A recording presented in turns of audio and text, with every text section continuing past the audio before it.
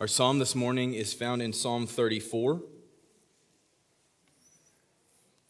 I will bless the Lord at all times. His praise shall continually be in my mouth. My soul makes its boast in the Lord. Let the humble hear and be glad. O magnify the Lord with me, and let us exalt his name together. I sought the Lord, and he answered me, and delivered me from all my fears. Those who look to him are radiant, and their faces shall never be ashamed. This poor man cried, and the Lord heard him and saved him out of all his troubles. The angel of the Lord encamps around those who fear him and delivers them. O taste and see that the Lord is good. Blessed is the man who takes refuge in him. O fear the Lord, you his saints, for those who fear him have no lack. The young lions suffer want and hunger, but those who seek the Lord lack no good thing. Come, O children, listen to me. I will teach you the fear of the Lord. What man is there who desires life and loves many days, that he may see good? Keep your tongue from evil and your lips from speaking deceit. Turn away from evil and do good. Seek peace and pursue it. The eyes of the Lord are toward the righteous, and his ears toward their cry. The face of the Lord is against those who do evil, to cut off the memory of them from the earth. When the righteous cry for help, the Lord hears and delivers them out of all their troubles. The Lord is near to the brokenhearted and saves the crushed in spirit. Many are the afflictions of the righteous, but the Lord delivers them out of all of them. He keeps all his bones, not one of them is broken. Affliction will slay the wicked, and those who hate the righteous will be condemned. The Lord redeems the life of his servants. None of those who take refuge in him will be condemned. All men are like grass, and all their glory is like the flowers of the field. The grass withers and the flowers fall. I would like to invite Aldo now to preach to us, and let's give our attention to the preaching of God's word. Our epistle lesson this morning is found in Philippians chapter 2, verses 1 through 11. So if there is any encouragement in Christ, any comfort from love, any participation in the Spirit, any affection and sympathy, complete my joy by being of the same mind, having the same love, being in full accord and of one mind. Do nothing from selfish ambition or conceit, but in humility count others more significant than yourselves. Let each of you look not only to his own interests, but also to the interests of others. Have this mind among yourselves, which is yours in Christ Jesus, who, though he was in the form of God, did not count equality with God a thing to be grasped, but emptied himself by taking the form of a servant, being born in the likeness of men, and being found in human form. He humbled himself by becoming obedient to the point of death, even death on a cross. Therefore God has highly exalted him and bestowed on him the name that is above every name, so that at the name of Jesus every knee should bow, in heaven and on earth and under the earth, and every tongue confess that Jesus is Lord, to the glory of God the Father. This is the word of the Lord. Thanks be to God. Let's pray. Lord, we come in this place and we ask that you would speak to us. Speak to us in our circumstances. Speak to us in our lives. Speak to us now. As we come in many different stages and many different places, we pray that your word would be timely, that you would speak to us because we are listening. In Jesus' name we pray. Amen and amen. Well, as John said, I'm a student at Gordon Conwell, so Ryan taught me everything that I know. So if there's anything in the sermon that you don't like, just email rreeves@gordonconwell.edu, and he will be happy to answer any questions that you have. I am obviously very happy to be here. Chuck asked me to do this, and obviously I was very excited, but I did not know at the time that the World Cup final was going to be today as we speak. So this may be a very short sermon, so you picked a very good week to come. No, obviously I'm very happy to be here. I love this church. I love being a part of this church. I love being with you. You all have been just a source of encouragement to my wife and I and our son. In tough times, in good times, we have felt loved and appreciated and we just enjoy being here. I enjoy being a part of this congregation. So thank you. I don't know if you guys pay attention to the news. I'm sure some of you do. And maybe you saw this story of this soccer team in Thailand. Did anybody see that? Okay, so you know what I'm talking about. There was this soccer team. It was about 12 boys, and they were kind of climbing in a cave with their coach. Now, what a soccer team was doing in a cave, I do not know. Maybe it was some sort of Remember the Titans style motivational trip. I don't know what was going on. But there's this soccer team, they're climbing this cave in Thailand with their coach. And they get about 2.5 miles back, which is really far into a cave. I mean, I don't go into caves very often, but that seems pretty far. But they get that far back, and then the cave begins to flood. And they actually get trapped in this air pocket way back, 2.5 miles back in the cave. So obviously there's a sort of rescue mission, and the first step is even trying to find them. You know, obviously they're in this cave underground. There's not a lot of cell signal back there, so you got to try to find them. And then when you do find them, again, 2.5 miles back in a cave, let alone getting them out, it's getting to them. So you've got international organizations, Navy SEALs. You had Elon Musk. He said he was going to send a miniature submarine. Everybody then decided that was not a good idea and just moved on from that. And we decided then they were going to send in these Navy rescue divers. And so the divers go back and they finally get to these boys, I think about a week after they had been back there. You can imagine, you know, you're in this dark cave for a week, and then just kind of out of the water comes this, wetsuit clad, goggle-wearing person. I'm here to rescue you. And it's like, okay, did you bring anything? We brought scuba gear. And you're like, ew, I don't know about this. And so, they get back there, and then they decide that the best way to get the boys out is to teach them scuba. They're going to teach them to scuba out of the cave. Okay, so you can imagine, again, good luck. This is your first attempt at scuba. It's life and death. And so, they teach the boys to scuba, and then one by one, they lead them through a dark cave, 2.5 miles, and they get them all out. They get all 12 and the coach, make it out. And it's, it captures the imagination because nobody thought that was going to happen. Nobody was sitting there thinking, yeah, this is easy. Cake. We got this. We do this all the time. Nobody thought that. And it captures the imagination.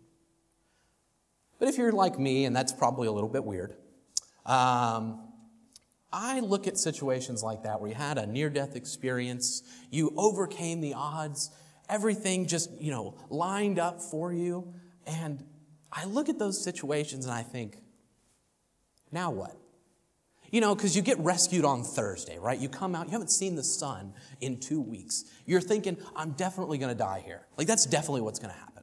And then you get rescued, you get delivered, and you come out on Thursday, and then what do you do on Friday? Like, you can't just go back to life as usual. I mean, these are teenage boys. Do they we'll take a weekend off, and then Monday, just go back to soccer practice, go back to the multiplication tables, just go back to life as usual?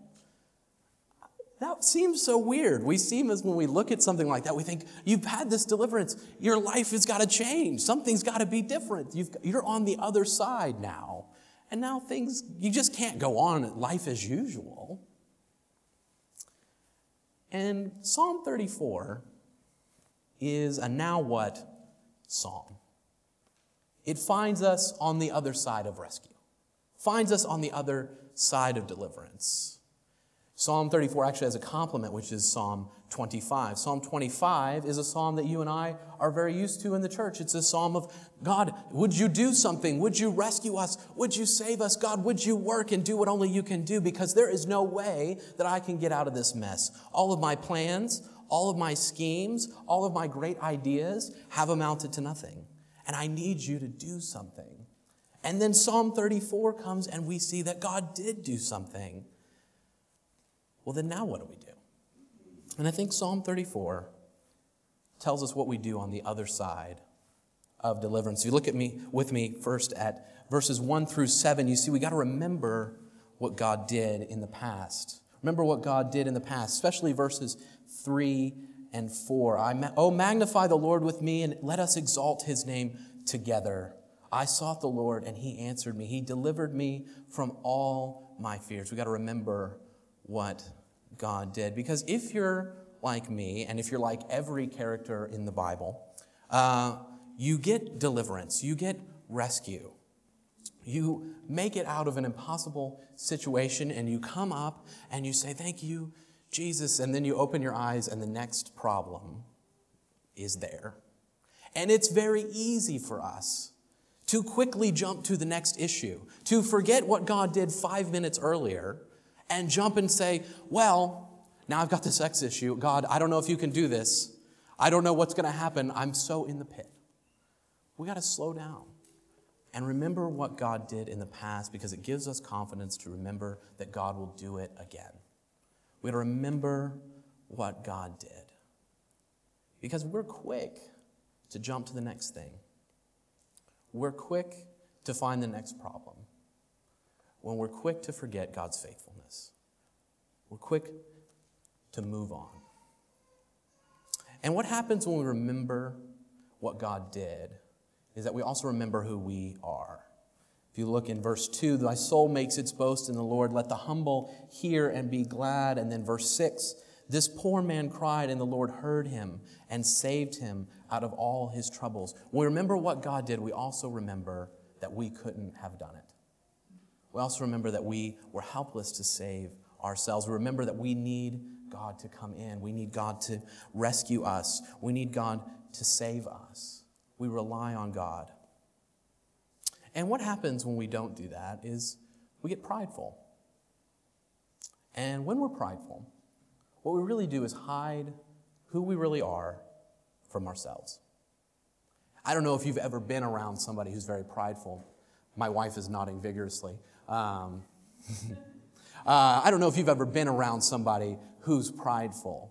But everybody knows that the prideful person is not all that they say that they are. You know, the prideful person thinks that they're all that in a bag of chips, but everybody knows that they're not even the bag of chips. You know what I'm saying? Everybody's aware. The person who's deceived is the prideful person. They don't fool anybody. They don't fool God, and they don't fool others, but they fool themselves. And so we remember what God has done. We remember his deliverance. We remember his rescue, and we remember who we are in relationship to him. That we are not the saviors, that we are not the rescuers, but we are the rescued, that we are the saved, that we are the delivered. So we remember what God did in the past. And by remembering what God did in the past, we know that we can trust him in the present. We can trust him in the present. If you look especially at verses 11 through 14, but really the middle section of the psalm is very, very interesting. So we get this great praise about what God has done in verses 1 through 7. This just, God did it. God delivered me. God rescued me. God saved me. And then we get to verses 11 through 14, and we get instruction about righteous living. Right here in the middle of this psalm of praise to God, we get this instruction in righteousness. And really, this is about trusting God in the present. Having been on the other side of deliverance, knowing what God did in the past, we now follow God's word. We now listen to what he has to say, because when we trust God in the present, it means we live in a way that honors him, even when everyone else seems to be getting ahead by hook and by crook. When everybody else seems to be living in violence and oppression, and they seem to be getting away with it. When everybody seems to be cheating in their business, when everybody else seems to be oppressing and doing evil and getting away with it, we trust God in the present, remembering what he did in the past, that he'll do it again now. We trust him by being obedient. And I think really the struggle for you and me is not that we don't want to be obedient. I think in the most part, when God rescues you, when God saves you, say, I want to follow this God. I want to chase after him. I want to live according to his ways. But the struggle becomes, does God notice? Does God see? In the day-to-day, in the time, in the normal time, day in and day out, does God see me in my righteousness? Does God see me in business? Does God see me when my child is sick and I'm staying up all night with them? Does God see me when I'm trying to make the world a better place? Does God see me when I'm loving my neighbor? Does God see us when we're trusting him now? Does he understand? And verse 15 and 16 give us the answer. God says, the eyes of the Lord are toward the righteous. His eyes are on you. He sees you. He sees you in your righteousness. He sees you as you are going into the world. He sees you when no one else does. He sees you when you're trying to help someone, and then that person takes one step forward and 2 steps back. He sees you when you're at home with your kids, and it doesn't seem like you're getting anywhere. He sees you when you're with your spouse, and you're putting a lot into the relationship, and it doesn't seem like you're getting a lot out. He sees you, and his ears are toward their cry. He hears. He hears you when you're giving him praise. He hears you when you're magnifying what he has done. And he hears you when you're crying out saying, God, would you do something? God, would you help? God, we need you now in this present moment. Would you do something? Would you hear? He hears you when you cry. He hears you when you weep. So we remember what he did in the past, but we trust him in the present. And through all that, we have hope for the future. We have hope for the future. You may be sitting there thinking, isn't this just a little bit of naive optimism? I mean, isn't this just a little bit optimistic? You know, you get saved, you get deliverance, you come out, and then you just thank God for what he's done, and then you trust him, and, a brand new car will be waiting for you. Dinner will always be on the table on time. Your family will always just love you. Everything is going to be great. Isn't this just a little bit naive? I mean, isn't this just a little bit optimistic? And I don't think it is. Look with me at verse 19. Many are the afflictions of the righteous. On the other side of deliverance, it doesn't mean we won't need to be delivered again. Jesus said it this way, in this world, you're going to have trouble. And the Christian hope is not a naive optimism that says, well, you become a Christian, God delivers you, and then everything is just smooth sailing from there. Streets of gold, sunshine and rainbows from here on out. That is not the Christian hope. No, the Christian hope is actually, summarized in verse 18, that the Lord is near to the brokenhearted. That the Lord is near to the brokenhearted. That God is with you. That God is for you, even in circumstances where it doesn't seem like it.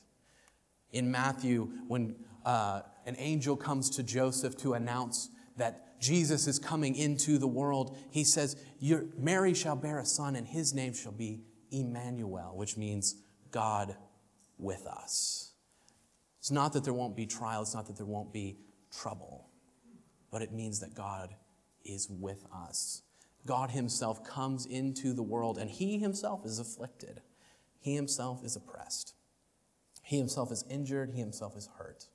He himself cries. He himself is wounded. And God himself dies. So that way he might be near to the brokenhearted. That he might be near to the crushed in spirit. That he might be close. That he might be Emmanuel, God with us. And then finally we see how everything is going to turn out. If you look finally at verses 21 through 22. Affliction will slay the wicked, and those who hate the righteous will be condemned. The Lord redeems the life of his servants. None of those who take refuge in him will be condemned. We see this future hope that one day God is going to come and he's going to make all things right. One day he's going to come and he's going to set everything straight. One day those who seem to be powerful through oppression and violence, one day those who seem to hate God's people, one day those who seem to oppress will themselves be victims of affliction, will themselves be reversed, will find themselves on the outside of God's love. But those who seem oppressed, those who seem like they're going through trial, those who seem like they're trusting God and God hasn't shown up will not be condemned. They will be rescued and they will be saved. They will be delivered. So we can go into the future knowing that God is with us, knowing that he's for us. As the song that we sang earlier said, no power of hell, no scheme of man could ever pluck me from his hand. He is with us and he is for us. Let's pray. Lord, we just thank you for this time. We thank you for your grace. We thank you that you are a God who is with us. We thank you that even when we doubt, even when we are afflicted, you are there, and you are with us, and you are for us, and you hear our cry. Pray that you would help us to see the hope for the future that we have, that we may remember your deliverance in the past, we may trust you in the present, that we may have hope for the future. In Jesus' name, amen.